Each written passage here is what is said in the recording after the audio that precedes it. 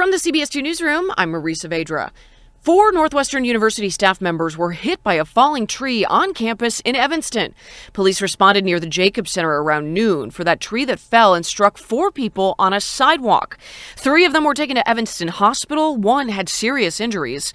Another person was released at the scene. More people are casting their ballot before the February 28th municipal elections. More than 76,000 Chicagoans have voted, most of them by mail. If you still don't know which of the 9 mayoral candidates you'll be voting for, our CBS 2 political investigator Dana Kozlov is interviewing them in the order they appear on the ballot. You can watch those conversations anytime at cbschicago.com. Turning to first alert weather, snow continues into the evening with 2 to 4 inches falling across Chicago. Slippery travel is likely both in the city and western suburbs. For more news and weather around the clock, visit us at cbschicago.com. I'm Marisa Vedra.